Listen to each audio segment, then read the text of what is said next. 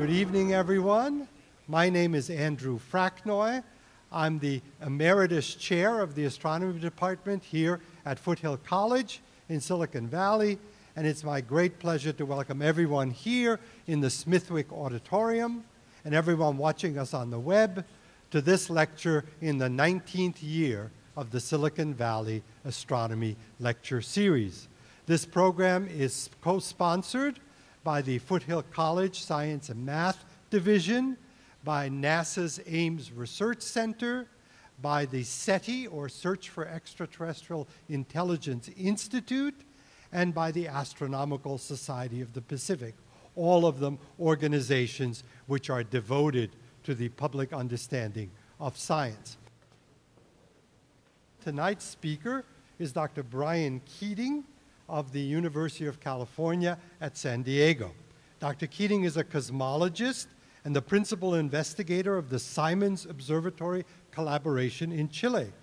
He's the author of more than 100 scientific publications and 2 US patents. He was a postdoctoral fellow at Stanford and Caltech and received a 2007 Presidential Early Career Award for Scientists and Engineers for his role in inventing the BICEP telescope, which he'll tell you a lot more about tonight. Dr. Keating is a commercial pilot with multi-engine instrument ratings and is a trustee of the San Diego Air and Space Museum.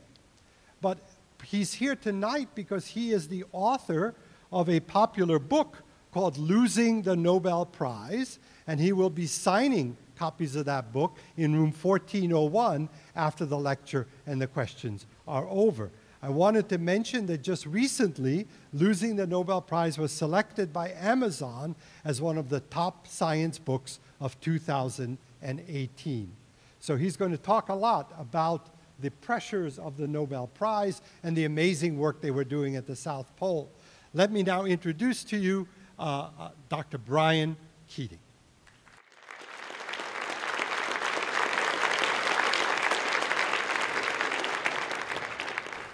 When you think of the most important astronomical phenomenon, what comes to mind? A black hole, a wormhole, some other kind of hole? Well, let me tell you tonight, we're going to talk about what I consider to be the most important substance in the universe, and it's nothing more than what follows around most of our children, which is dust. Except I'm going to explain to you how dust played such a phenomenal role throughout cosmic history, astronomical history, including some of the biggest discoveries ever made, and some of the undoings of some of the seemingly biggest discoveries ever made, including one that I was intimately involved with, as I'll describe. And I'll explain how dust destroys things such as Nobel Prizes, but it also creates things such as planets, and even creates the hemoglobin that's flowing through your veins right now. And I'll explain the cosmic web that connects all these things together. But as Andy mentioned, I'd like to thank Andy and Foothill and the Astronomical Society of the Pacific, and the SETI Institute, NASA Ames, and my mother and father for having me. No, there's so many people I'd like to thank. It's so nice to be here back in the Bay Area.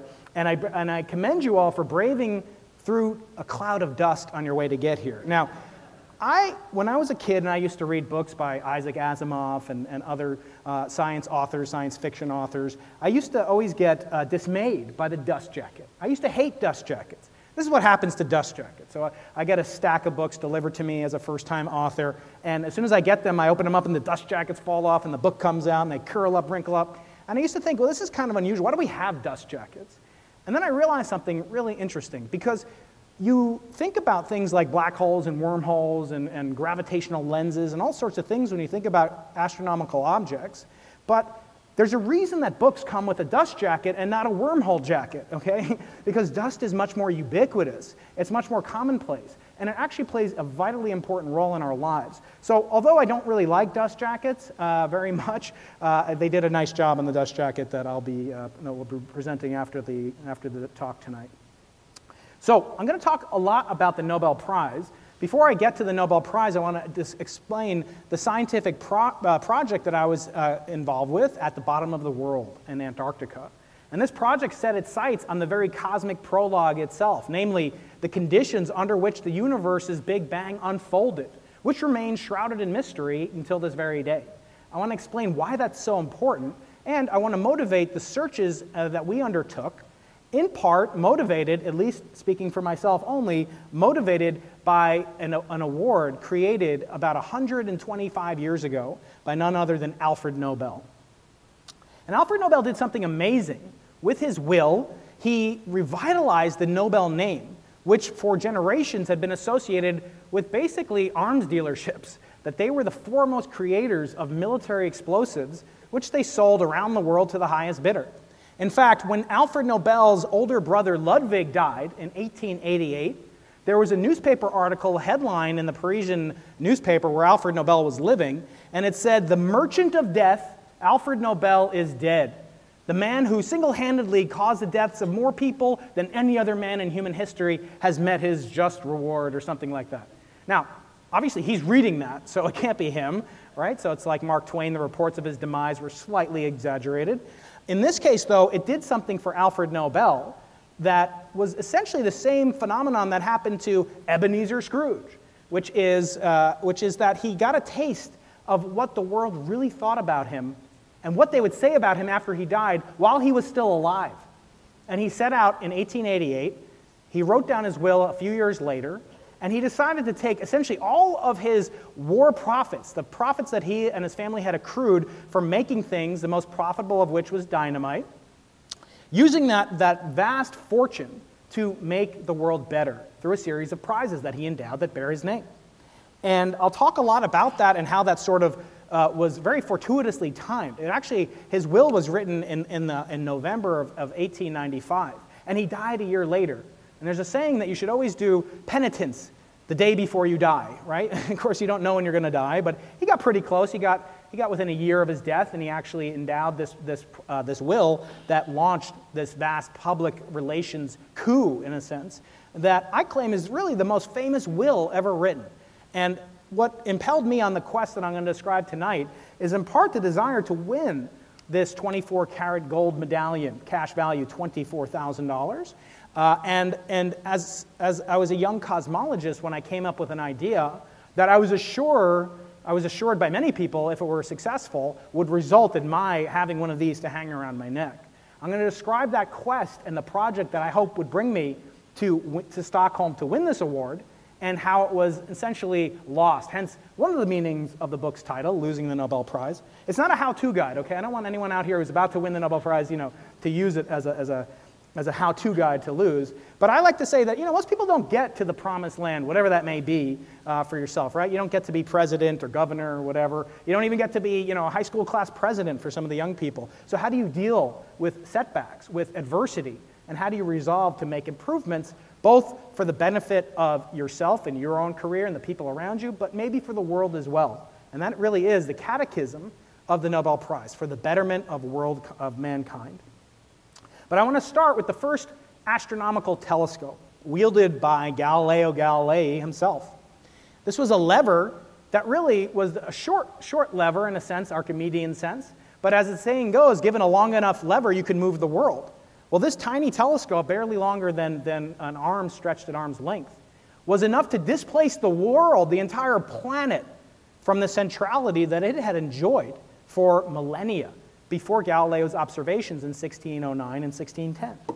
This is what he saw, and he sketched it so beautifully in Sidereus Nuncius, the Starry Messenger. And I actually got my hands on a copy of this not too long ago, courtesy of my friend Jay Pasakoff, who is, I'm sure, familiar to many of you. He wrote the book, The Field Guide to the Stars and Planets, which was the very first astronomical text or field guide that I ever read as a 13-year-old. And so it shows in that book, in that masterful book, Galileo's talent at data science, the science that many of you in this valley made of silicon practice, which is to express findings that are quantitative in sometimes a qualitative form. And in doing so, make an argument, in Galileo's case, a scientific argument, through pictures and through simple words, descriptions, and mathematics. That was enough, as I say, to displace an entire planet from being the center of the universe. But Galileo, like Einstein, was also not, he was mortal. He was not free from making errors. And one of his errors, which I consider to be his biggest blunder, I'm alone in this assumption, by the way. Many other people claim that his biggest blunder was actually his theory of the tides, which I discuss in my book, but I won't get into that now. But many of you may recognize this tiny asterism. You can see it tonight through the haze, through the smoke, through the dust. And it's the Pleiades, or the Seven Sisters. And you may, if you speak Japanese, refer to it as Subaru, which essentially means the same thing. And you know that it's called the Seven Sisters, but you don't have to be very good at math to count up 6 stars there. So no, the guys at Subaru and gals did not make a mistake. There are actually only 6 stars that you can see with the naked eye. But with a telescope, even a tiny one, even a 2-inch diameter refracting telescope that Galileo used, did not invent, but used, improved, and made great advances with, Galileo was able to reveal the Pleiades in a way that had never been seen before. He saw countless stars, not just the 7 stars that you could potentially see on a good night with perfect vision and no alcohol in your system, or the 6 stars that most of us can see if we're fortunate to have relatively good vision. But he saw basically an uncountable retinue of stars. And he sketched it here in what Edward Tufte has called the first and best example of data science in human history, which was to make an argument, a scientific argument, by way of a depiction, a graphic. So Galileo was an artist, and the Pleiades, like all artists have their muses, Galileo's muses were the Pleiades, the nurse nymphs of Dionysus, the god of the grape. And when he sketched it, he sketched these filled-in stars here and these open stars. And the difference was the filled-in stars were stars that he could only see with the aid of the telescope, or as he calls it, a spyglass. And he says down here, what was observed is the nature of the matter of the Milky Way itself, the galaxy itself, which the spyglass reveals so well that the disputes that for so many generations have vexed philosophers are destroyed by visible certainty. And we are liberated from the philosopher's wordy argument. So I love this because it shows a physicist making fun of a philosopher. Okay, we all do that. We all physicists like to make fun of philosophers. But he's also making an argument that by visualizing something, you could prove a scientific conjecture, which was that the glowing, mysterious glow that surrounds the Pleiades was actually comprised of stars that his telescope could not resolve, but it could if he had access to a bigger telescope, which he never actually made. And so he never actually verified that his conjecture was false, and therefore it was a blunder. Because if you have access to the Lick Observatory, if you happen to have one of those nearby, you can go out and you can take an image, a long exposure, with a much bigger optic, and you can never resolve the glow that's here into individual stars. So, blunder. But in the same sense, he was making the argument that this glowing nebulosity was representative in just the same way that the Earth was a mere planet, that the stars in the night sky and the sun itself was just a mere minuscule element to the vast cosmos at large. He was making a scientific argument, and he said by visible certainty, essentially proof by visualization. And we have another name for that now. If you zoom in on the nebula here, you can never resolve it into individual stars. In fact, what it resolves into is what's called a reflection nebula. This M45, for all my astronomer friends out in the audience. M45 has this beautiful glow that suffuses it, that under any amount of magnification remains this diffuse glow. In fact, if you have a Hubble telescope at your disposal, you'll see these knots here. And these knots, the nebula, is actually tiny mirrors that reflect the light from the star. This is Merope. And reflected light has the exact same spectral chemical fingerprint as the star itself. Therefore, these elements are reflecting the light. They're not individual stars. It's dust. And that's what the nebula is primarily comprised of. And some of these knots of dust are not so different from what our primordial solar system must have looked like from afar, in that it was comprised of gas and dust. And there were stars that were illuminating it not too far away, and perhaps the sun had a companion, perhaps it didn't. But that starlight reflecting off of the nebular dust is what confused Galileo into making, Brian Keating's opinion, his biggest blunder. Now, he still was renowned for making some not insignificant discoveries in his career, despite that vast blunder. I'd be happy if I made a blunder like that, by the way. With the telescope, he displaced the Earth from being here to being here. A movement of 93 million miles, right? But at the same time, a complete revolutionary idea for humankind, that we weren't the center of the solar system. And the solar system and the stars are basically the entire universe. They didn't know yet about stars and other galaxies, as that would come about 100 years later after Galileo's time. Nevertheless, he enjoyed some success. So the first bit of success he had made him very enviable among professors such as myself. He took his telescope to his funding agency, this is the Venetian Senate, and they said, that's a great piece of technology. We can use it to spy ships entering the Venetian lagoon and thus destroy the stealth advantage that they would otherwise have. This was of great value to them. They said, let us do the following in exchange for you giving us copies of your telescope. Let us give you full professorship, tenure, and we will double your startup request. So that's pretty good. Where's Jeff over here, the astronomy faculty here? So anybody would trade that gladly for a couple copies of a telescope that nowadays you can buy online for under $50. So he had a great need for cash because he had many illegitimate daughters. A famous book by David Sobol called Galileo's Daughter tells these stories of how Galileo really needed to keep up this monopoly that he had on making these powerful astronomical and military telescopes. So he enjoyed the fame that the Siderius Nuncius brought him, and for a while it was all good. Because he was basically doing what I'll be doing later on tonight. So he was doing book signings. That's always fun to do for any first-time author. But later, the position that he had been offered on the tenure track was in Padua, which was within the realm of influence of the Vatican. And the Vatican wanted him to disavow the teaching of Copernican theory even after the publication of Siderius Nuncius. But Galileo, he had a little too much cosmic hubris.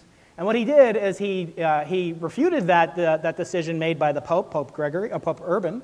And he said instead, no, I'm going to keep writing about this. And finally, he wrote a book called The Dialogue, or Dialogo, in which he contrasts and compares the models of Ptolemy and Aristotle with the model that he and Copernicus had promulgated.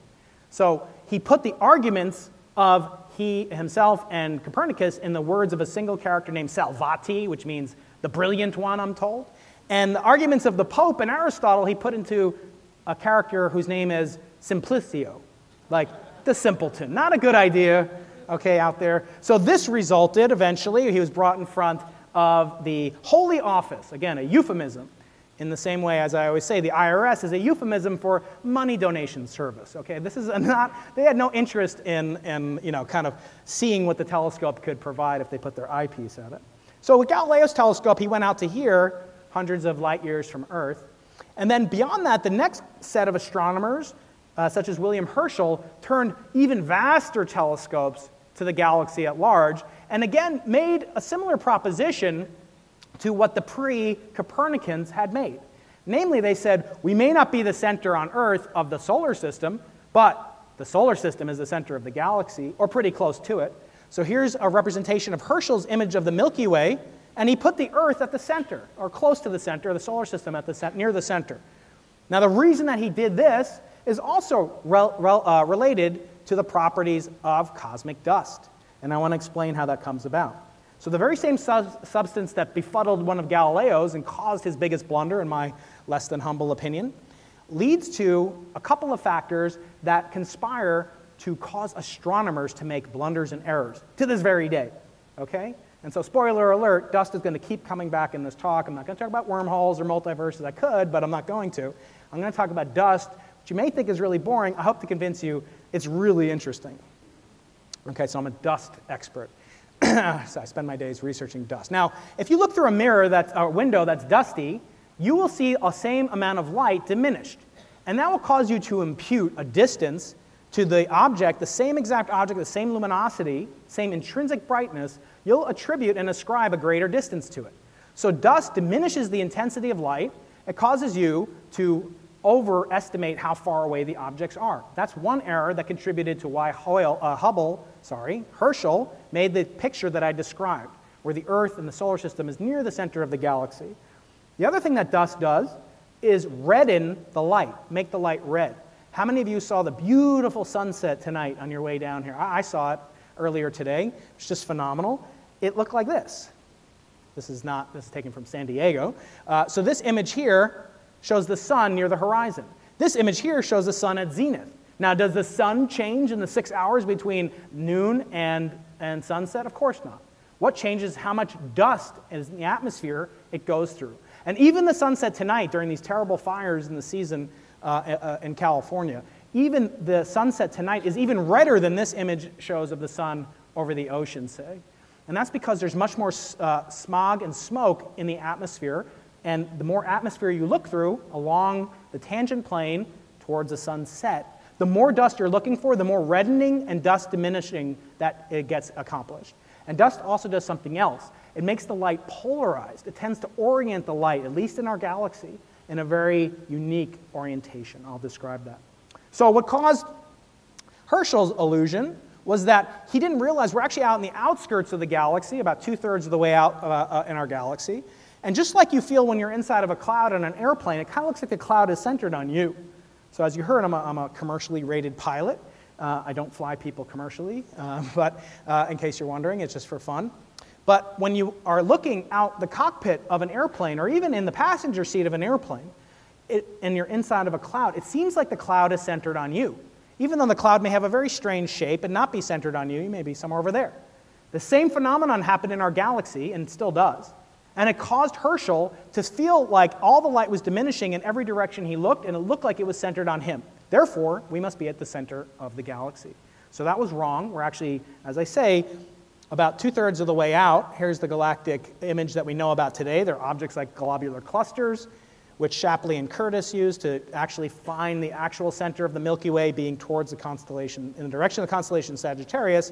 And we're somewhere out here, about 2/3 of the way out on the Milky Way's radius. So quite far off from the center. Again, dust creating a mirage, tricking astronomers into the illusion that they're somehow central and important in the organization of the cosmos. Let's fast forward 400 years, because we only have an hour tonight. And the discovery of the cosmic microwave background, made in central New Jersey, one of the best discoveries, the best things to ever come out of New Jersey. I can say that because I'm a New Yorker. I like to tease you guys. And this discovery was really found serendipitously, which I claim is the purest form of scientific discovery.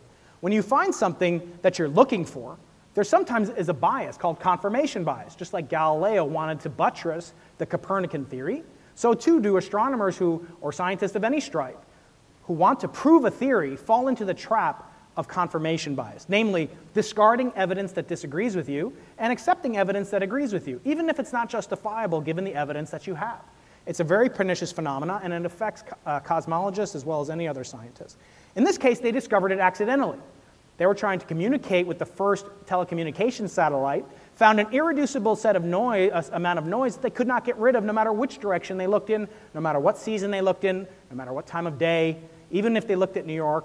Even once they cleaned out a family of pigeons that had deposited a white dielectric material inside of the antenna, they still could not get rid of it.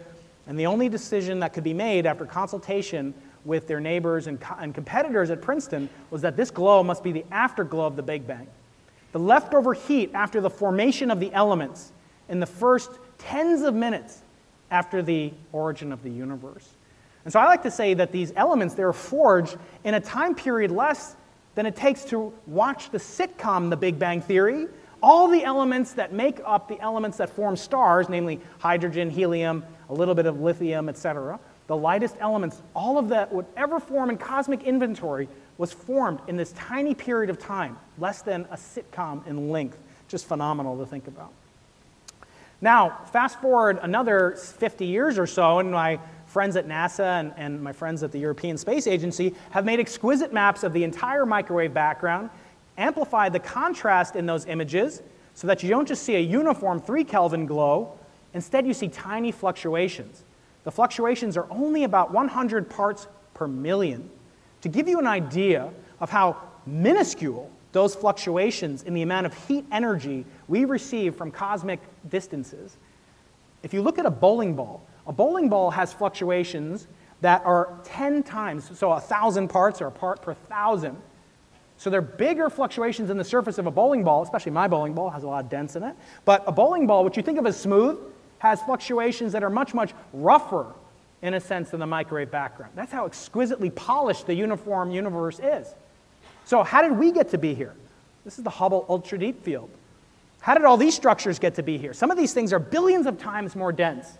So the fluctuations are not parts per million, they're billions of times bigger. So you're talking enhancement factors due to gravitational collapse of factors of trillions upon trillions. So how do these tiny seeds, these fluctuations in this pattern depicted on this beach ball here, how do they grow into the clusters of galaxies that Hubble would see after, say, a few 100 million to a billion years in cosmic history. They grow under gravitational collapse. But how did they get there in the first place? The best candidate for a theory that describes how seeds could be planted in the universe at a time when it was just after its origin, that could then plausibly grow under gravitational collapse to form these gravitationally bound structures called galaxies and clusters, is called inflation. I want to talk about inflation and make an analogy that will be a lot more familiar, perhaps, to some of us in the audience.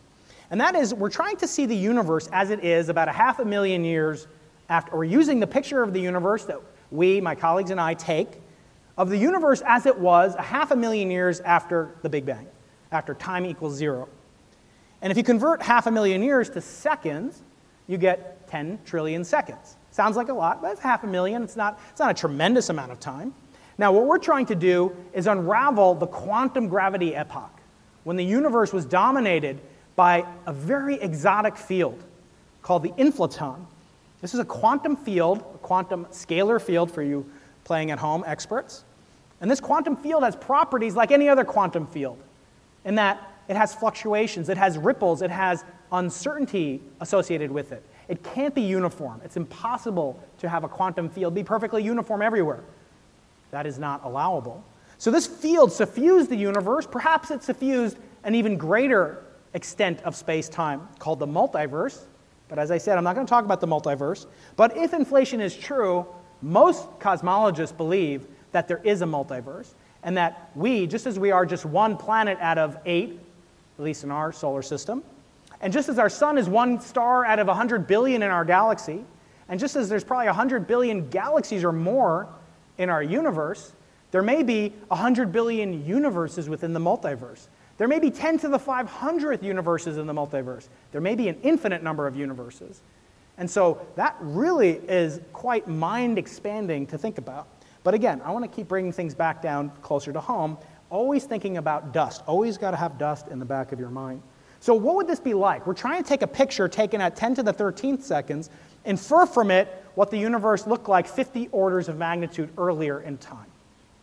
What is that like? Well, it's like taking this object here, which is a collection of human stem cells called a blastocyst, which represents the way that you looked 1,000 seconds after the Big Bang that produced you.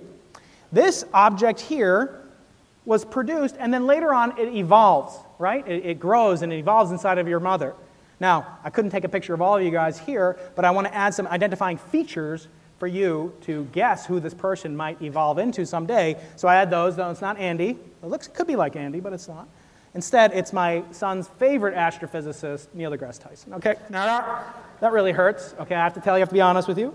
It's very painful to admit that. Now, Neil, good old Neil, who's a fellow co-author in my publishing house, I like to say that between Neil and myself, we've sold about 1,005,000 copies, so that's pretty nice.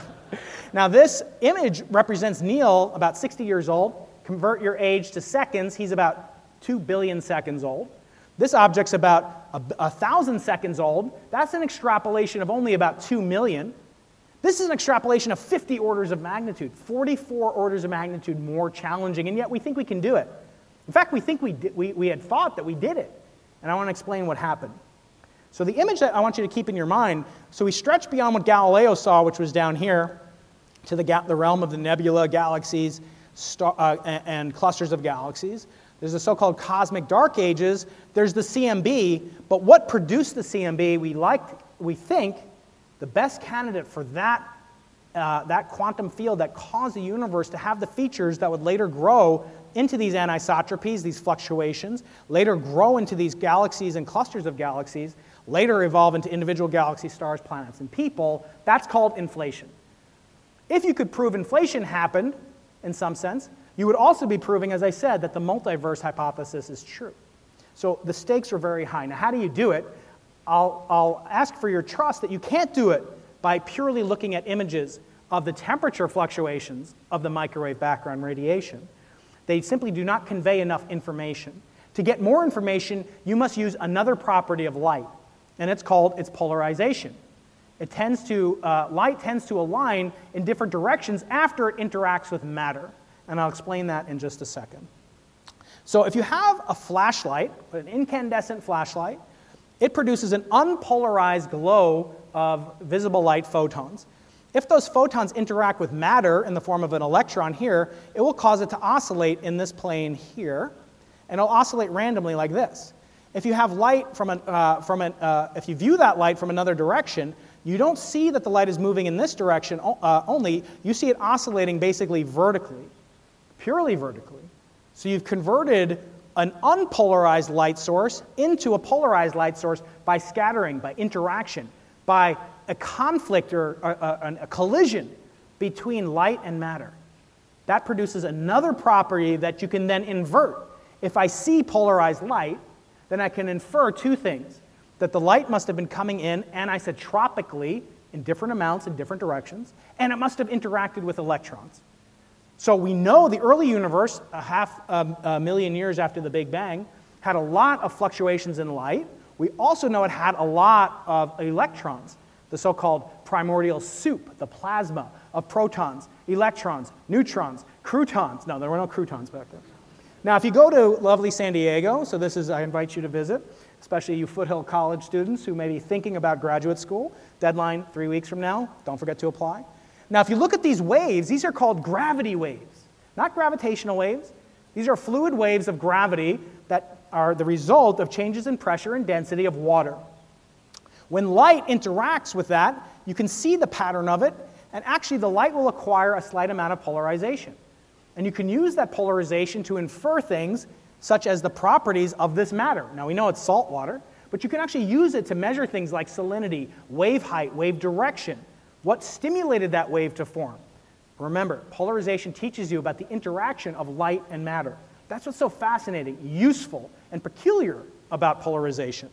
And so we thought with our colleagues that we could use the properties of the earliest light in the universe as a sort of detector of phenomena that happened at the Big Bang itself, namely during the inflationary epoch. So light scatters off of electrons. That's called Thomson scattering. And there's a couple of different ways it can scatter. The most prominent one is called, or the most important one for the revelation of inflation is called B-mode polarization. I won't get into the details of B-mode polarization right now. Suffice it to say that if cosmologists were to see a swirling, twisting pattern of the polarization of light, we could infer that there are waves of gravity in the early universe, not water waves, but gravitational waves, just like LIGO detected, but not from two black holes colliding together, but if you like, all the matter and energy in the microwaves and all the pressure and sound waves, all those interacting with this resonance of space-time itself. Detecting gravitational waves from inflation that would reveal the inflationary quantum gravitational epoch. Just an astounding discovery, if true. So here's a cartoon to keep in mind. And with this, we'll move into some of the telescopes, and then a little travelogue, and then back to the Nobel Prize, and then we will end with plenty of time for thunderous applause. Okay, this is the cartoon to keep in mind. The Big Bang occurred, creating gravitational waves if inflation took place. Inflationary gravitational waves perturb the cosmic background radiation's polarization, imprinting a swirling, twisting pattern on it called B-mode polarization. This is what we would see if inflation ignited the Big Bang in the very earliest moments after the origin of the universe. To make this discovery, myself and my colleagues at Caltech created a telescope, which was later incremented, like Silicon Valley, iPhone 8, iPhone 10. We originally called it BICEP, then it became BICEP 2. We're currently observing BICEP 3, and the next generation of experiment, give you a guess at what it's called? Not BICEP 4, BICEP array, but that's a story for another day. This discovery made by this telescope set off a resonance around the world. But first I want to describe what this telescope did. It was very similar in spirit, and there's no doubt in my mind that Galileo Galilei would recognize our telescope as being almost identical to his with a couple of different modifications. But he would surely understand it. It's a refracting telescope, not 1 or 2 inches in diameter, like this little guy, but about 12 inches in diameter. And the lenses were not clear optical lenses. Wake up back there. I see you. Okay, don't nod off. But the lenses were not made of clear glass. Instead, they're made of high-density polyethylene, the same material used to make milk jug containers.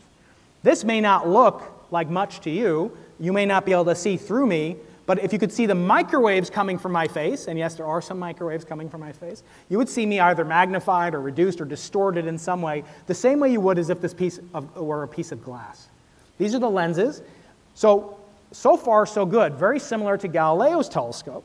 Where it differs from Galileo's telescope is instead of the squishy wet detectors in the back of his retina, we use these very hard detectors printed on silicon, appropriate for this valley, but they're made of superconductors. They're a type of superconductor whose resistance changes radically with a slight, minuscule increase in temperature. These detectors, of which we only had 256 pixels, you laugh, but we had to cool these down to 0.25 degrees above absolute zero. So you can't do that with your iPhone and keep your warranty. That won't work. The Apple Store folks don't like that. Instead of putting it on the flimsy little tripod that Galileo invented, we put it on a massive 10-ton mount. And here it is here. It soon after acquired a Twitter handle. And then we had to deploy this instrument to not northern Italy, where Galileo was outside of Florence, but we took it to the very bottom of the world, Antarctica.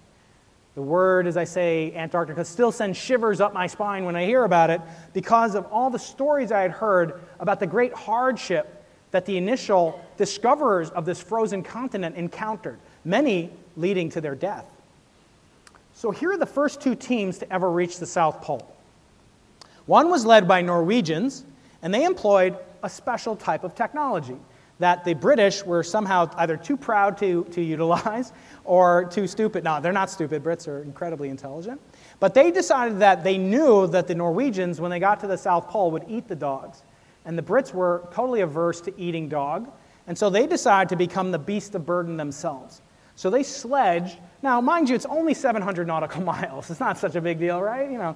And you only have to go from sea level to 10,000 feet above sea level, up giant glaciers and crevasses where you could die. And you're just carrying a couple thousand kilos of scientific supplies and collecting meteorites, which these guys didn't do. They weren't doing a scientific expedition the way the Brits were. And so when Scott's team, the British team, got to the South Pole, they were terrified when they saw this staring at them from miles away, a Norwegian flag. How about that? A Norwegian flag. So they got there, and Robert Scott, he said famously, "Great God, this is an awful place, and all the more so for having reached it without priority," meaning that he hadn't been there first. And it really makes me think of how Nobel Prize discoveries happen as well. You can get all the personal satisfaction you want from being the second person to discover something, but unless you're the first, unless you get there first, you don't win the golden medallion that I'll talk about later. There are a lot of parallels between Antarctic exploration and the pursuit of scientific knowledge. Now, what must have this felt like to Robert Scott? Now, there's a movie out recently creating a lot of controversy called First Man, where they don't show the American flag on the moon for some reason. Now, this is not meant to evoke that. This is meant as a thought experiment. Consider what it would have felt like for Neil Armstrong and Buzz Aldrin to step out of the Eagle lander and see this awaiting them. I mean, they would have been devastated. They would have been drinking, Tang for days. Now, so it's still very dangerous to go to Antarctica, and we don't get you don't have to deal with many of the creature comforts that they enjoyed 100+ years ago. But as I said, it's still very dangerous, as these videos that I've brought with me tonight demonstrate. So there's a penguin there, which my 5-year-old always says, "Daddy, bring me back a penguin when you go there." And that's very cute, but it never happens because they're vicious beasts, okay? You think they're cute? They're not cute. They're terrifying. And if you think that's bad, they treat their own kind even worse, as this video demonstrates, okay? So they're not, as I always say, it's still friendlier than most of our faculty meetings, okay? But anyway, now when you go to the South Pole, you have to bring everything with you. There are no Costco's down there. There's no Walmarts. You can't pick up stuff. You have to bring it all with you. And you have to wear most of it on the flight there. So the thought is, I guess the rationale is, when your plane crashes, the sharks will be less likely to eat you if your body is slightly warmer than the surrounding temperature. But here we are, we're going to the South Pole, we're going to Antarctica. This is the New Zealand Air Force, about 10% of the entire New Zealand Air Force. It's a C-130 airplane. You can barely see back here, but you know, the United States Air Force has a formidable mascot, the Screaming Eagle. Terrifying, right? Raptor, disgusting, or very terrifying, right? Now, what is the mascot of the New Zealand Air Force? You can't really see it, but it's the kiwi bird. Okay, a flightless bird. Doesn't instill too much terror in the hearts of its enemies. But that just shows you New Zealanders don't have many enemies, okay? Except for Australians, so they don't like Australians. Now, you get on the plane. This is what the inside of a C-130 cargo plane looks like. There's barely one window on the entire passenger class. This is your entire in-flight meal. You have your in-flight entertainment. You sit like this with your bags around you. There's no bathroom flushing toilet on the plane. There's a bucket in the back called the honey pot. I'll leave that to your imagination, why they call it that. But at least it's only for 11 and a half hours. It's not so bad. Really, I've been on Southwest flights that are worse. When you land at the South Pole, eventually you make it there, you go by another type of flying snowmobile called the LC-130, and you see the telescope that you've spent years working on. That was BICEP. BICEP stands for Background Imaging of Cosmic Extragalactic Polarization. And the reason I called it that is because what we're looking for is a curling, twisting pattern of microwaves, remember? That's the B-mode polarization, also known as curl polarization. So biceps do curls, and I thought it was cute. Now, when you land, you're treated to the South Pole's finest passenger terminal. Here's the Admirals Club is over here. President's Club is there. You get points and money. No, you don't. Now, remember, Scott said this was an awful place. I flew there. It took me 2 days, but the total flying time is only about, say, 14 hours from New Zealand to get to the South Pole. Not so bad. It took them months to get to the South Pole. They end up dying. And as I said, they had to go from sea level to 10,000 feet, over 700 nautical miles, and they knew they were racing the clock every moment. And it wasn't just like cross-country skiing like you might do in Tahoe. It was over these frozen waves of snow called sastrugi, over crevasses, underground caves that could collapse at any moment, taking lives with them. So that's what it looked like back then. This is what it looks like when I went. Okay, I say it's an awesome place. And we have a station there funded by you folks, the tax-paying public, that the National Science Foundation has put together and allows research by many countries, not just the US, as long as they're doing scientific research. You can't go there if you want to do anything commercially or militarily. It's an entire continent off limits to that kind of exploitation, which is kind of cool and idealistic. Of course, in the winter, there might only be a couple hundred people on the whole continent. And so some people spend an entire year there, during which there's only one sunrise and sunset.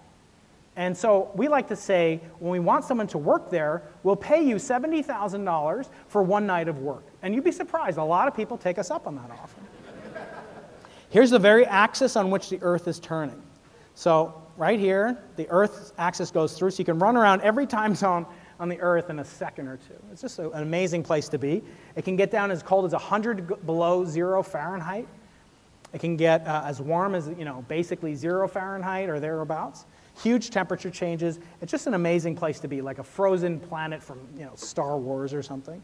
So here's what I like to call the second most important building at the South Pole. This is the Dark Sector Laboratory where BICEP 2 live. BICEP 3 lives. It's the second most important building. There's the first most important building. Okay, the outhouse. You gotta respect the outhouse. Now, you notice the buildings are built up on stilts. Although the outhouse isn't. That would be a trick, to have a 2-story outhouse. I don't know how that would work. It'd be kind of disgusting, I'm sure. Better than a honey pot. But this is built up on stilts because if not, snow will eventually overcome the building. And that's happened with many of the old buildings built in the 50s. They don't really know where they are because they built them on the surface of the snow. And every year there's feet of snow that build up from snow blown across the entire continent of Antarctica. To avoid that, they build it up on stilts. So we look for this signal, this curling, twisting pattern of microwaves. And on March 17th, St. Patrick's Day, 2014, we announced we made the discovery of the thing we were looking for, detection of B-mode polarization at degree angular scales using BICEP 2. So this was a phenomenal achievement. Everywhere around the world resonated to this discovery. Up the road at Stanford, there was a video posted that same morning of the announcement, and they garnered 2 million hits within a couple of hours. Just phenomenal. This is with one of the theorists credited with some of the early discoveries of the theory of inflation. Hearing the announcement from one of my colleagues, Professor Chalin Kuo, that we had discovered this theory, the proof of this theory essentially, that inflation was correct. Remember, inflation, multiverse, incredible, mind-blowing discovery. Press conference at Harvard, filled with Nobel laureates in the front rows there. We made headlines around the world, including the newspaper of record, the San Diego Union Tribune, and other newspapers, front page, above the fold, as they say. Space ripples, seen as the Big Bang smoking gun. There's me looking wistfully. I like this headline in The Economist, because it kind of sounds like just some dude is watching. Oh, that man saw the beginning of time. Well, that's not what happened, but it's also, none of these really compare to my favorite headline in The Onion. Okay, so The Onion is the premier science newspaper, of course, in all of the world. And they convened a panel, they said, of top theoretical physicists and R&B singers to debate the meaning of forever. The caption says, panelists discuss whether it is theoretically possible to give you my heart forever. And down here, we can observe long-term phenomena like the CMB, primordial B-mode polarization, and the love between India Arie and her man, all of which seem to have existed since the universe's infancy. Now, we can all, in this auditorium, we can start to smell that something's not right. Actually, you can actually smell what ended up getting in the way of our discovery, right? You can sort of smell there's smoke in the air. That smoke is just like the dust grains that eventually would be seen as the cause of the signal we imputed to inflation. So within months of discovery, we started to get attacks that I describe in the book as the most traumatic, perilous moments of my scientific career. Hearing that we may have made a colossal, universal mistake or a blunder. And people were criticizing us from all angles. And it was up to us to really uncover what was wrong or right and back up our findings. Eventually, it came to be through collaboration with a competitor of ours, a satellite called the Planck satellite, launched by the European Space Agency. We worked together to discover that the signal that had been twisting and curling the microwave polarization was nothing more than grains of cosmic smoke.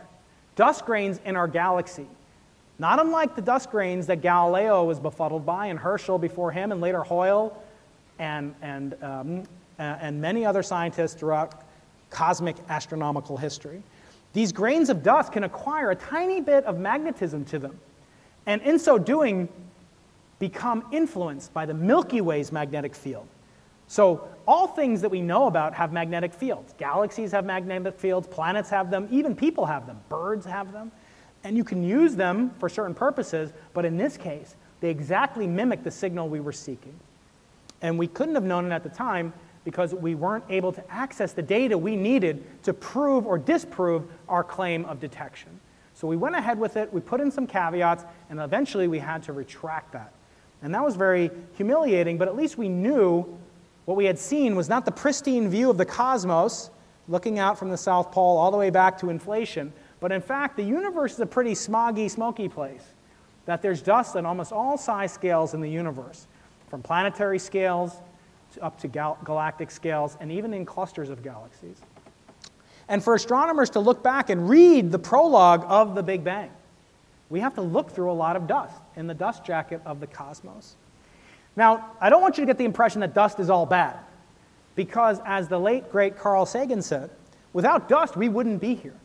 So it's a famous poem that he wrote on the occasion of the Voyager satellite taking a selfie of the Earth from beyond the orbit of Saturn on Valentine's Day 1990. Here's the picture. It's called the pale blue dot. And Sagan says, we succeeded in taking that picture. And if you look at it, you see a dot. That's here. That's home, that's us. Every saint and sinner in the history of the species lived there on a mote of dust suspended in a sunbeam. Very poetic. What is he saying? The Earth is just a giant grain of dust or ball of dust. And even the dust can do things like form from the iron within a type 2 supernova. And that iron can eventually make its way into the Earth and into your mother and into your blood in the form of hemoglobin that flows through your veins right now. It's just astonishing, this interconnectivity. As Sagan said, we are all stardust. I like this picture taken by my friend Brent Rose that shows cosmic dust. This is dust in the Milky Way galaxy. These are lanes of dust. The planet, this kind of mesa-looking thing over here, and people, two figures that you can't see. And they're made of dust. And the planet's made of dust. And the Milky Way is pulsating with dust. It's just amazing to think about how important dust is. As I said, it's far more important than a wormhole. And we have far more evidence that it exists, unlike a wormhole.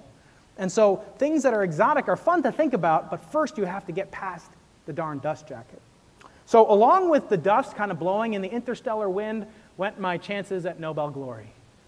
Blown away. But, fear not, for just a few weeks after retracting this in this embarrassing event for myself, but it was part of a healing process within cosmology to reconcile and rectify the discoveries that we made with what was actually happening. We didn't make a blunder. We didn't leave the lens cap on or forget to connect a fiber optic cable. We didn't make a blunder. We imputed an origin to the signal that we saw that was incorrect. And now we know that there's even more evidence than ever for the reality of the signal we saw. We believe it. Everybody believes that we were right. The interpretation was wrong. But being a good scientist means you have to reconcile what you say with the data that you have and try to be as immune as possible from this confirmation bias as you can be. As I said, a couple of months after this retraction, I received a letter from the Nobel Committee for Physics inviting me, Professor Brian G. Keating, the honor of nominating winners for the Nobel Prize in Physics for 2016, okay? So imagine you're here and you're a realtor. Any realtors in the audience? Any lawyers in the audience? Okay, can you go over there, please? No, that's fine. I love lawyers. Hubble said I'd rather be a second-rate astronomer than a first-rate lawyer, but I love lawyers. So imagine you're a lawyer, client comes to you, prospective client, says, I'd like to hire you, get your services, but actually I don't like you that much. Can you recommend a better lawyer? It wouldn't feel so good. And that's what I felt like when I got this letter in the mail. And it asked me to do a couple of things. It asked me to consider work done long ago for multiple people, candidates in plural, to be worthy of the Nobel Prize in Physics. Now, I'm an academician, so I went back to the original source material reading list itself, Alfred Nobel's will, handwritten in Paris the year before he died, remember? And I speak fluent Swedish, as you all do, I'm sure. No, it's helpfully the Nobel Foundation translates it on the website, and if you translate it into English, it says, the whole of my estate shall be annually distributed in the form of prizes to those who, during the preceding year, shall have conferred the greatest benefit to mankind, apportioned as follows, 1 part to the person who shall have made the most important discovery in physics. So a single person who made a discovery last year that had the greatest benefit to mankind. That's a pretty tall order. So for inspiration, I went back and looked at different Nobel Prizes won in the past. So I gave this talk at the San Diego Astronomy Association's meeting, and they all got this right, so I'm counting on you all to get this right. I'm going to ask for a show of hands. One of these discoveries won the Nobel Prize, 2 did not. Who thinks the Nobel Prize was won for the discovery of the RNA molecule? All these were eligible for Nobel Prizes. Very good. Who thinks number 2, the periodic table, which has, I remind you, element number 102, nobelium. Who thinks number 2 won the Nobel Prize? Who thinks number 3, the lighthouse, won the Nobel Prize? Okay, not everyone. So anyone does not like raising their hand in public, please raise your hand. Of course it's the lighthouse. Come on, people. Because the lighthouse is so important, it creates a great benefit to your life. And Gustave Dalén won it for the invention, not just of the lighthouse, but for the invention of automatic regulators for use in conjunction with gas accumulators for illuminating lighthouses and buoys. Whew, that's really impressive stuff. Now, I got here using a lighthouse, as I'm sure many of you did. You don't need a GPS, you just use a lighthouse, right? Now, this is big stuff back then. Now, he was Swedish. He invented it the year before, a single person. It had a benefit to mankind, so it's perfectly in keeping with Alfred Nobel's wishes. So I thought that's pretty interesting. Now, there have been controversies beyond those controversies. So nowadays, we're hearing rumors of Nobel Prizes, not this year, but next year, for our fearless leader, right? We are also hearing things that are not so funny. So we're hearing about rampant allegations of sex abuse that led to the cancellation of the Nobel Prize in Literature for 2018 and may lead to its cancellation next year. The King of Sweden stepped in and implored the Nobel Academy to change its rules in order that the Nobel Prize could undergo a period of reflection, re-examination, to rectify these past wrongs. The last thing I want to talk about is getting slightly better, which is the first sentence in Alfred Nobel's will says the following. I, Alfred Nobel, do hereby give my last testament to my nephews, Jlamlar and Ludwig Nobel. I bequeath the sum of 200,000 crowns To my niece, Mina, 100,000 crowns, okay? So the women got half as much. He had no children of his own, by the way. He had no wife, no spouse, nothing, never married. So these were all his only living heirs. He gave half as much to the only girl in his life, woman in his life. And some say that's the origin of the Nobel Prize in Physics legendary sexism, where fewer than 1% of all laureates have been won by women. Luckily, this year, the trend was broken, so that's quite awesome. Still, we can list all the 3 women who have won it in the past 117 years on one slide, fit them all there at their names and everything, the years they won it. And everybody's rightfully celebrating Donna Strickland's award that was given out this year, and she'll receive it on December 10th, which is the anniversary not of Alfred Nobel's birth, but of his death. Kind of weird. But anyway, they celebrate and give away these prizes on the day he died. And I like to point out, this is great, but they would need to give the Nobel Prize to women, only women in physics, for the next 75 years to have an equal number of male and female laureates. So there's still a huge, huge gender imbalance with the Nobel Prize. So much so that even this year, when the chemistry prize was shared by a female, a professor of physics at Caltech, this is the headline at JPL, the Jet Propulsion Laboratory, a couple of days after she was awarded the most prestigious accolade in humanity has to offer. Caltech mom wins Nobel Prize. And actually reminded me, I met Maria Gephardt-Mayer. She was at UCSD when she won the Nobel Prize. I met her son on the occasion they dedicated a stamp for her discovery of the world's longest slide rule. No, she discovered the nuclear structure and the so-called magic numbers that describe nuclear stability, won it in 1963. Her son Joseph said to me, when my mother won the Nobel Prize, the headline in the Union Tribune, or whatever the newspaper was called back then, said, "Local housewife wins Nobel Prize."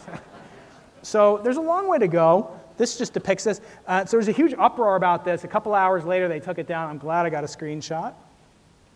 And I want to close by describing an event that I participated in, which was upon the occasion of submission of the first draft of my manuscript for losing the Nobel Prize, my cosmic memoir.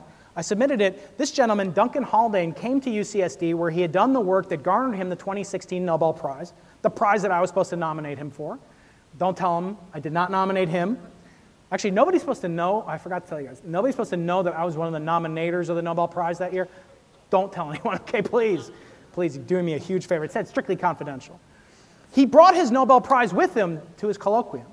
And there were people there, physicists, young and old, idolizing the Nobel Prize. Not him, the Nobel Prize itself. Taking selfies with it, kissing it, bowing down to it. It really made me think of the episode of the Golden Calf, where people make an idol out of something themselves and then worship it. And it made me kind of nauseated, to be honest with you, that physicists, the most brilliant, the most rational members of humanity, could be so base and craven to their desires to worship a golden image. It made me quite embarrassed, actually, and I felt so terrible. Oh, my God. So even I, who had written a book about the evils of the Nobel Prize in some sense, or the perils that it's causing on scientists and society, I could not resist the temptation to pose for a selfie. And he's a wonderful guy. I don't have any problems with any of the winners. It's the process by which it's awarded. And it's so much so that society likes to elevate winners, like American Idol and the Oscars and so forth, that even it hits scientists and mathematicians. This happened just this past summer. The Fields Medal, which is called referred to as the Nobel Prize for Mathematics, so there is no Nobel Prize in Mathematics, but this is called that. It was stolen minutes after it was awarded. So why would you steal some piece of metal that it's worth 15 grand, okay, and that's nice, but obviously that wasn't the reason that somebody wanted to make off with it. It's 15,000 Canadian, by the way. But it did, I feel terrible for the guy who got, he eventually got a medal back, but it gave me an idea for my next book's title. Okay, this is great. Stealing the Fields Medal, coming soon from Brian Keating. There it goes, woo! Okay, I want to conclude with a couple of words about where do we go from here in cosmology and in the Nobel Prize. First of all, refer to Mahatma Gandhi, nominated 5 times for the Nobel Peace Prize, never won it. Hitler was nominated once, also didn't win it, thank God. Mahatma Gandhi said the seeker after truth should be humbler than the dust. The world crushes dust under its feet, but the seeker after truth should so humble himself that even the dust could crush him. Only then, and not until then, will he have a glimpse of truth. It's kind of beautiful. It's saying, don't only pardon our dust, but embrace the dust. Get down and dirty with the dust. And in doing so, we can do great things. We can make discoveries cognizant of the role that dust plays in the universe. And how are we doing that? Well, I'm privileged to be leading a project called the Simons Observatory, made up of about 240 of the world's most brilliant scientists. And here's a list of places around the world where we have bases that are working on this project. It's funded in large part by these two foundations, one of which is located not far from here, the Heising-Simons Foundation. It's a $70 million project to look out into the universe, not only for the wispy imprint of inflationary gravitational waves, the multiverse, etc., but also at dust. How do we do that? Well, the $70 million that we've received is being used to build a gigantic space vacuum cleaner. Now, you're laughing. Okay, no, we're not doing that. That would be ridiculous. Instead, we're building telescopes. And instead of only looking at the cosmic signals, we're also spending a lot of our time looking at dust and then removing that dust, because you can't build a cosmic vacuum cleaner as much as I would like to. Here's where it's going to be located, on a plateau not far from the Simons Array project, led by myself and Adrian Lee at UC Berkeley, and not far from the Atacama Cosmology Telescope over there. And it's going to have an array of telescopes, each one more powerful than the BICEP telescope, cooled down to 0.1 degree above absolute zero, just an insanely cold temperature. What we're going to do is observe at multiple frequencies and dedicate some of the observing time and effort into only looking at dust. As Mahatma Gandhi said, you want to be humble that the dust could crush you if you don't account for it. Some of these telescopes are basically purely looking at dust. Afterwards, we can remove it. And what we're left with, hopefully, will be the pristine signal we were seeking all along. Here's just the design. It's another refracting telescope, just like my BICEP project, except cooled down much lower. It uses a very special type of detector technology built up the road at UC Berkeley that is a fractal type of antenna that can see multiple frequencies at once. And then there's another detector system built by the National Institute of Standard and Technology in Boulder that does essentially the same thing, not with a fractal spiral antenna, though. Okay, the last thing I want to say is what was the final sentence of Alfred Nobel's will. Alfred said, "Finally, it is my express wish that following my death, my veins shall be cut open. And when this has been done and competent doctors had confirmed clear signs of death," by the way, if you cut open your veins, you're definitely dead, okay? That'll be the clearest sign possible. And then if you want to be really overkilled, then you take your remains and you cremate them in a crematorium. I have no idea, given what they've done with the will that Alfred Nobel specified, it should be given to a single person who did something in the preceding year that had the greatest benefit to all of mankind.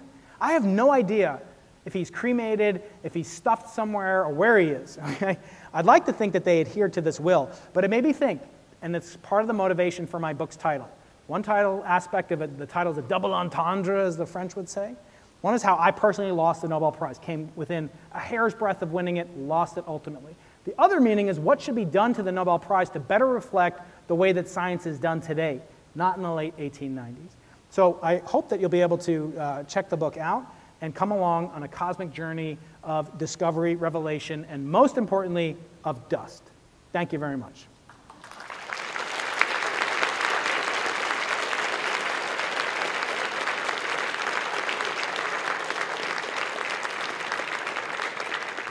If you had won the Nobel Prize and had that oops moment, would you have got to keep it? So would I have gotten to keep it? So I like to say, people say, well, you just kind of have sour grapes about this whole thing, and you're not really, telling the truth. And I say, well, if you want to see if I'm sincere, just award me the Nobel Prize and see if I reject it or not, or I'm a hypocrite. So I suppose I would have been able to keep it. The instructions, beyond saying complete opposite of what Alfred Nobel asked for, they had a very clear insert that said, you may not nominate yourself. So I took that very clearly, and at that moment, I think we were clear in many ways that we needed to get confirmation of our discovery for it to hold up, to be even eligible for myself or anybody on the team to win a Nobel Prize required confirmation which never came, and is still elusive. That means the signal's out there to be discovered. But I claim that even if I do discover it, I shouldn't win the Nobel Prize for doing so, because there's just too much temptation when you're looking for a signal to find it and overlook evidence to the contrary. And so I think that discoveries like that are more like the discovery of dark energy or dark matter, for that matter. Those are the types of discoveries, serendipitous discoveries, that should truly warrant the Nobel Prize. Thanks. There's one over here. Could you please elaborate about on your slide about polarization? You have E mode. Yes. B mode. Sorry, you want me to show the slide? Yes, yes, Okay. yes. And could you explain like what's on the axis, like horizontal axis and vertical axis? So I can see this topologically. You have plus one defect, and on the right side is something like different. So Let me see here. explain. So there's two different types of polarizations. There's what's called E-mode polarization, and there's B-mode polarization. So without getting into too much detail during this period, let me say that gravitational waves, shown here, gravity waves, what they do is they cause space and time to be sheared. So they also cause a compression and a rarefaction of space-time. That's basically what LIGO discovered, that the two arms of its interferometer were squishing and squashing in a certain way. But you could also have a wave of gravity that causes them to shear a slight amount. And the early universe would have been populated by equal amounts of polarization that would squish and then that would shear. And only the shear terms can create this pattern down here called B modes. So the compression and rarefaction produces what's called E modes on different phase planes separated by 180 degrees. And the B modes can only be created by waves of gravity. And that's because they're the only things that can shear space-time over cosmic distances. And so for that reason, they're referred to as the smoking gun of inflation. They're the only things that can be produced on cosmic scales, equal amounts in all directions at all times. This is like light coming in the multiple polarization on the white picture? This is showing light coming in that's unpolarized in two different directions, hotter over here, colder over here, scattering and producing a polarized signal and the outcome. This is called Thomson scattering. That produces polarization of any kind, E mode or B mode. So the question is, how do you get this anisotropy of the light? There's multiple ways to get it. One way is from the compression of space-time itself. But from the symmetry principle, would you also get minus one? So yeah, effects? so the minus one, so this is like plus one and this is like minus one. This is positive B mode, negative This B is mode. also plus one, isn't it? Just different phase. So there's two spin numbers. We can talk later. The gravitational waves have two different polarizations, plus and cross, and the cross ones are contributing here. Okay, thanks. Yeah. Is space-time really flat everywhere you look? Is there any kind of anomalous regions where LIGO would maybe help you identify using BICEP or similar technology? There's something called the cosmological principle, which says that space-time is flat over cosmic distances. On a scale of, you go past megaparsecs, that space-time becomes uniform and homogeneous, meaning that not that there's an equal amount uniform distribution, it's just that the statistical properties are constant, like the air in this room. I can't tell you if there's a molecule right there, but I can tell you in a box there'll be an average of so and so many molecules, and between them there's empty space. So on the scale of molecules, it's not uniform. It's highly non-uniform, inhomogeneous. But on the scale of my hand or a volume, it is. And that's what we call temperature and pressure. In the early universe, this pattern here is statistically isotropic. It's the same on all different scales once you get beyond a certain scale. So on cosmic scales, the universe is flat. On local scales, it's not. Actually, I think there was a talk here not too long ago which talked about gravitational lensing, which is the bending of space-time by matter. And it was, in fact, predicted by Einstein that he thought would never be discovered. And we're actually using that property to infer the properties of other aspects from the microwave background. So yes, you're right. It's flat on the larger scales, but highly non-flat, non-uniform on the scales of galaxies. Another question over there? Thank you for a very entertaining talk Thank you. and informative. So I have a general question in cosmology, if I may. I read that a distant object, when it emits light, even when it emits the light, when that object is moving faster than the speed of light relative to us, that light still reaches us. Is that true? And if so, how do you look at that? How do you think about that? So it's not true that that there are things moving faster than the speed of light. The universe, the outer boundaries of the universe, the observable universe is receding away at a speed that is greater than the speed of light. It's highly redshifting the light that we see. That's why the microwave background is reduced in energy and in frequency by a factor of 1,000 since the time it was produced. As the universe has cooled and expanded, there are regions beyond which objects like galaxies are moving away from us faster than the speed of light. Now there's another phenomenon which I thought you were going to ask about, which is what happens when a particle is moving fast through a medium like ice, is moving faster than the speed of light in that medium. So media like this lens or water, it slows down the speed of light by what's called the dielectric constant. And so you could have a particle, theoretically, that's moving faster than the speed of light, like a neutrino or something like that. It can emit what's called Cherenkov radiation. It's kind of like a sonic boom. The analog of a sonic boom for light is Cherenkov radiation. I don't know if that's what you're asking, but we don't see objects, say, moving locally to us that we could somehow communicate with that are moving faster than the speed of light. No, my question was, if you consider a galaxy, say, for example, so far away now that it is moving faster than the speed of light relative to us, and it emits light now, well, that light will reach us in the future, I read. No, there's a horizon beyond which we won't be able to see, right? So that's not true. There's an analog, yeah. It's not unlike, say, the situation where an astronaut is falling into a black hole. When that astronaut gets close to the black hole, there's a gravitational redshift.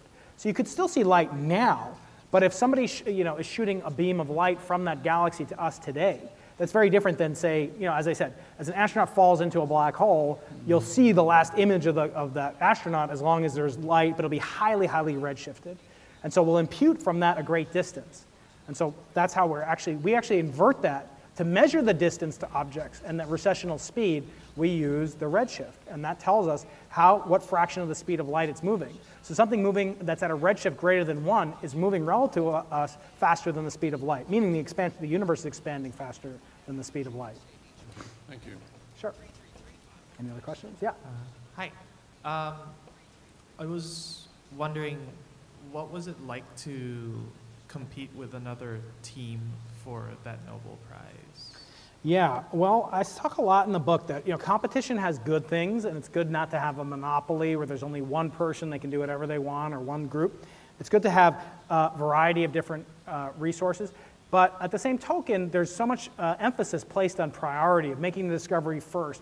And when you do make the discovery, getting more access to resources, to getting more access to publicity, getting access to really perks, including one which I didn't even know about until I started writing this book, which is if you won a Nobel Prize, you're automatically entitled for the rest of your life to nominate winners of the Nobel Prize in the future, which is a perk that nobody else gets. So what ends up happening is that if you work for somebody who has a Nobel Prize, or were the teacher of somebody, or you're much more likely yourself to win the Nobel Prize.